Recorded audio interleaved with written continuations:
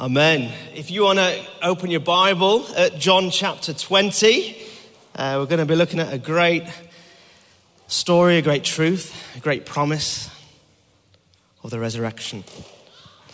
John chapter 20. Early on the first day of the week, while it was still dark, Mary Magdalene went to the tomb and saw that the stone had been removed from the entrance. So she came running to Simon Peter and the other disciple, the one Jesus loved, and said, "They have taken the Lord out of the tomb, and we don't know where they have put him." So Peter and the other disciples started for the tomb. Both were running, but the other disciple outran Peter and reached the tomb first. He bent over and looked in at the strips of linen lying there, but did not go in. Then Simon Peter came along behind him and went straight into the tomb. He saw the strips of linen lying there, as well as the cloth that had been wrapped around Jesus' head. The cloth was still lying in its place, separate from the linen. Finally, the other disciple who had reached the tomb first also went inside. He saw and believed.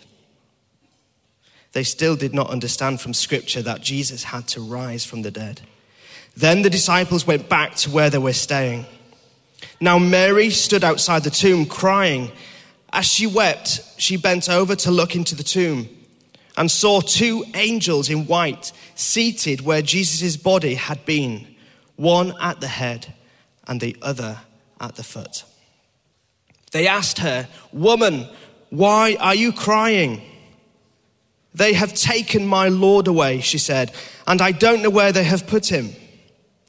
At this, she turned around and saw Jesus standing there, but she did not realize that it was Jesus. He asked her, "Woman, why are you crying? Who is it you are looking for?" Thinking he was the gardener, she said, "Sir, if you have carried him away, tell me where you have put him, and I will get him." And Jesus said to her, "Mary." She turned toward him and cried out in Aramaic, "Rabboni," which means teacher. Jesus said to her, "Do not hold on to me, for I have not yet ascended to the Father. Go instead to my brothers and tell them, I am ascending to my Father and your Father, to my God and your God." Mary Magdalene went to the disciples with the news, "I have seen the Lord." And she told them that he had said these things to her. This is the word of the Lord. Thanks be to God. So, hallelujah, Christ is risen. Amen. And what a beautiful weekend of weather we have had so far. Don't we agree? Thank you, Lord. Now, as most of you will be aware, I started a year ago, in fact, a very successful Instagram channel called ministridge.garden. And subsequently, others have tried to follow me and do the same. Porter.coffee. But believe me, mine is the one to watch and to follow. I started it over the pandemic season because I developed a love for gardening. And we've just passed the season, haven't we, winter, where the garden looks dead. It looks hopeless. The days are short, it's cold, it looks like nothing at all can grow in that environment. Now, my ministridge.garden account is pretty quiet in the winter time. To be honest, I just give up. But hey-ho. And if you were to look at the account, you would think that nothing is happening in my garden. On the surface, it looks grim, it looks dull, and it looks lifeless. But now, today especially, I've been out there for 2 hours this morning, It's all springing forth into life. And believe me, there will be pictures, videos, and updates coming like Billy-O from now on, because spring has come. Now, the great reformer Martin Luther wrote this: "Our Lord has written the promise of resurrection, not in books alone, but in every leaf in springtime." So now each morning as I walk in my garden with my morning coffee, the promise of the resurrection is literally written in every plant, in every blade of grass, in every bit of blossom, in every leaf.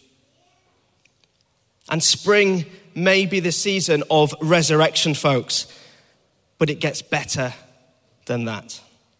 We are resurrection people, and we carry the promise and the power of resurrection within us today. Now we know, don't we, that everything here on earth has to die at some point. We only have to look at creation and see that creation all around us screams resurrection, doesn't it? Just 3 months ago, from the midst of a dark winter, a leaf from our little laurel hedge in the garden looked like this. Brown, crusty, lifeless, no goodness left in it. But now, look how lush and full of life this laurel leaf looks. You see, if a leaf can speak of resurrection, how much more can Jesus' resurrection speak life to you and me today? And that's what we celebrate. That is the Easter message for all of us. That after the dark of Good Friday, on the third day, there is resurrection life. This is the good news we celebrate today, church. That Jesus is alive. That he is risen from the dead. Hallelujah. Hallelujah. Now take a look with me at verse 1. Verse 1 of chapter 20. Mary heads out to the tomb while it is still dark. Now just think about it. She would have been utterly exhausted, carrying all the grief, all the pain of seeing her rabbi and her close friend die in such a torturous way. But she was compelled out of love and out of loyalty to go and anoint Jesus' body. She expected Jesus' body to be lying there. She gets there. The stone had been moved away. She runs to tell Peter and John and says, "They have taken the Lord out of the tomb. We don't know where they have put him." Now, friends, Mary here is still living with a Good Friday mindset. She's living in a Good Friday world. She thinks that Jesus is still dead and that his body has perhaps been stolen. She hasn't yet got it that resurrection was the plan. And so Mary is weeping as if she hadn't cried enough since the death of Jesus. And then 2 angels appear, sitting exactly where Jesus' body should be laying. And they ask Mary why she is crying. She says, "They have taken my Lord away, and I don't know where they have put him." The penny hasn't dropped. Do you ever watch telly, maybe a film, and someone or something is about to happen and to someone else in the film, and you can see it very clearly about what's going to happen, but the character involved doesn't. And so you find yourself shouting at the telly in your living room saying, Just turn around and you'll see it. Pay attention. Look, it's there. Of course, the television cannot hear us, nor can the characters. But this is a situation, isn't it? Where if we were watching this story played out in front of us here and now, I'd be shouting at Mary, saying, Mary, turn around. Look, his body hasn't been stolen. Jesus is here. He is alive. Perhaps today you feel a little bit like Mary. It's dark. You know the tomb is empty, but the reality of the resurrection doesn't feel quite real now for you. You feel robbed of life. And my encouragement to you, if this resonates with you in this moment, is just to hold these thoughts before Jesus and ask him to speak resurrection life to you today. And why would you bother? You may ask. Because God knows the desires of each of our hearts. He knows. And so what happens next in this story? Mary turned around and saw Jesus with her own eyes. But she didn't yet recognize him, which is strange, you may think. She looked at Jesus and said, Sir, if you have carried him away, tell me where you've put him, and I will get him. She thought the risen Jesus was the gardener. She was looking right at him, but couldn't recognize him. You see, the distractions of her own hopelessness and despair impaired her ability to see Jesus, the risen and living hope. Now, just maybe Mary's reaction here represents something of humanity's inability to recognize Jesus for who he is. Do we sometimes struggle to acknowledge the presence of Jesus in our own lives? But what happens? Jesus, and this is significant, church, Jesus calls her by name. He says, Mary. And immediately, she knew. She knew it was Jesus. Rabboni, she responds. It's her teacher, alive. You see, Jesus calls you and me. He calls us by name. In fact, earlier in John's Gospel, Jesus says he calls his own sheep by name and leads them out.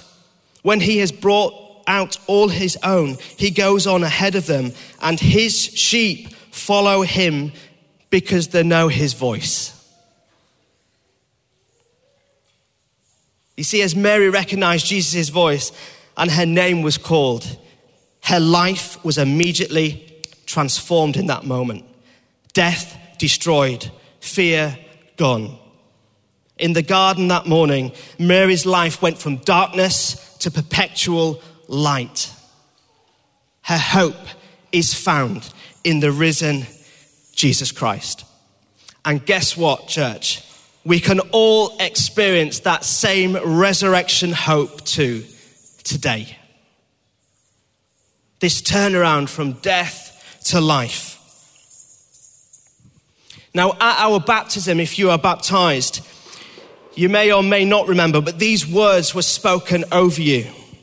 In baptism, God calls us out of darkness into his marvelous light. To follow Christ means dying to sin and rising to new life with him. We remember the resurrection power.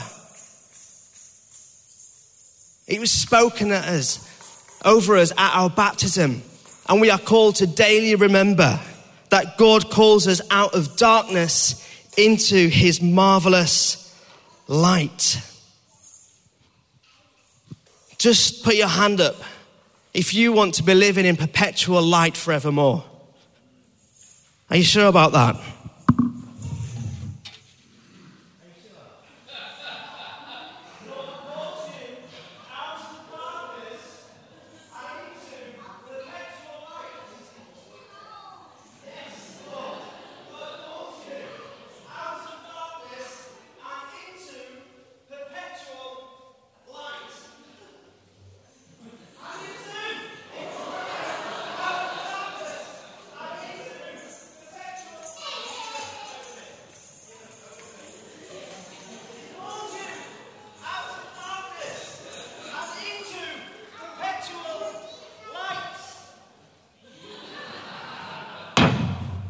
This is life-changing stuff. Now, maybe you're here today and you're thinking, oh, I'm not actually baptized. But you recognize Jesus for who he is, the risen Savior of the world. And you want to move from that place of darkness to perpetual, marvelous light. So why not come?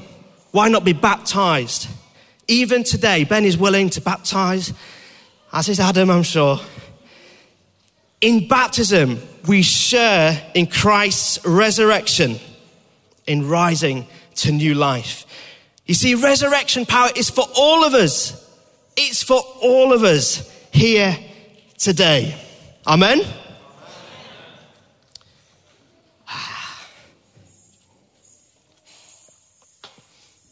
Even water's life-giving, isn't it? But nothing beats Jesus. C.S. Lewis said, Christianity, if false, is of no importance, and if true, of infinite importance. The only thing it cannot be is moderately important. Now, whether our faith is true and therefore of infinite importance, all hangs on the resurrection, literally. This is life-changing truth today, church. Look at verse 3, what happens? The disciples ran. They were excited. They knew what was happening. They maybe remembered Jesus saying that he was going to rise from the dead. This was the moment he had been speaking about. And now they've heard from Mary that the tomb is empty. And they run towards it to see if it's true. And if it is, it changes everything. You see, it changes how we see death, sickness, pain, every aspect of life as we know it. Because we will always have reason to rejoice. You see, the resurrection turns our sorrows into joy, and death will soon be no more. It means we can live resurrection life right now, here on earth. And the resurrection, this moment, should guide our every moment, day by day. His will, not ours, Lord. Now, Peter entered the tomb first. He saw the strips of grave clothes neatly piled. Guys, this pile of grave clothes was ordered. Something hadn't gone wrong. It was just as it was meant to be. Then John entered the tomb. Verse 8. And what happened? And this is significant for us. He saw and believed. He saw and believed. Now, John was an intellectual man. He probably reasoned in his mind in this situation. There and then processing what on earth could have possibly gone wrong here. What's the reason behind this missing body? And he worked through all possible scenarios in his head. But he concluded in both his mind and in his heart that yes, the tomb was empty, but more than that, Jesus Christ has indeed risen from the dead. And from that moment, he was prepared to base his whole life on it. And this is a little bit like what it's like for you and for me. A bit of a story. Can you imagine a tightrope stretched over a quarter of a mile and spanning the breadth of Niagara Falls? The thundering sound of the pounding water drowning out all other sounds as you watch a man step onto the rope and walk across. This stunning feat was made by Charles Blondin, famous in the summer of 1859. He walked 160 feet above the falls several times back and forth between Canada and the United States, as huge crowds on both sides looked on with shock and awe.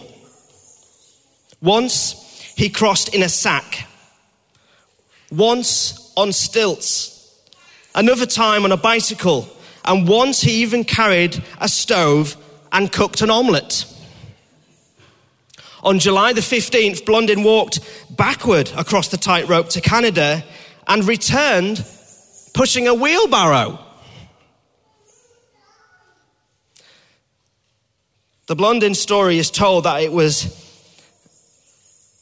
after pushing the wheelbarrow across while blindfolded that he actually asked for some audience participation. The crowds had watched and they'd gone, ooh, ah. He had proven that he could do it.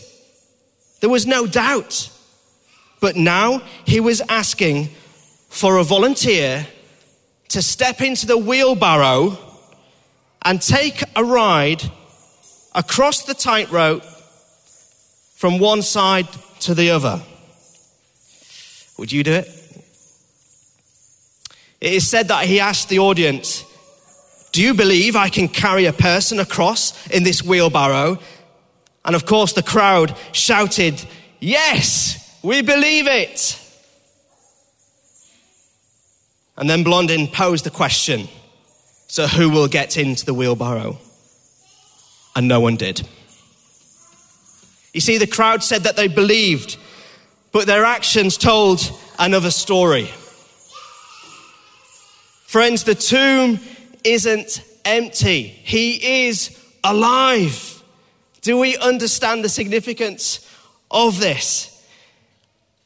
Jesus' resurrection demonstrates the defeat of death. Amen?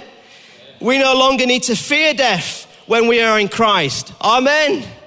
For the same power that raised Jesus Christ from the dead lives in you and lives in me. Amen?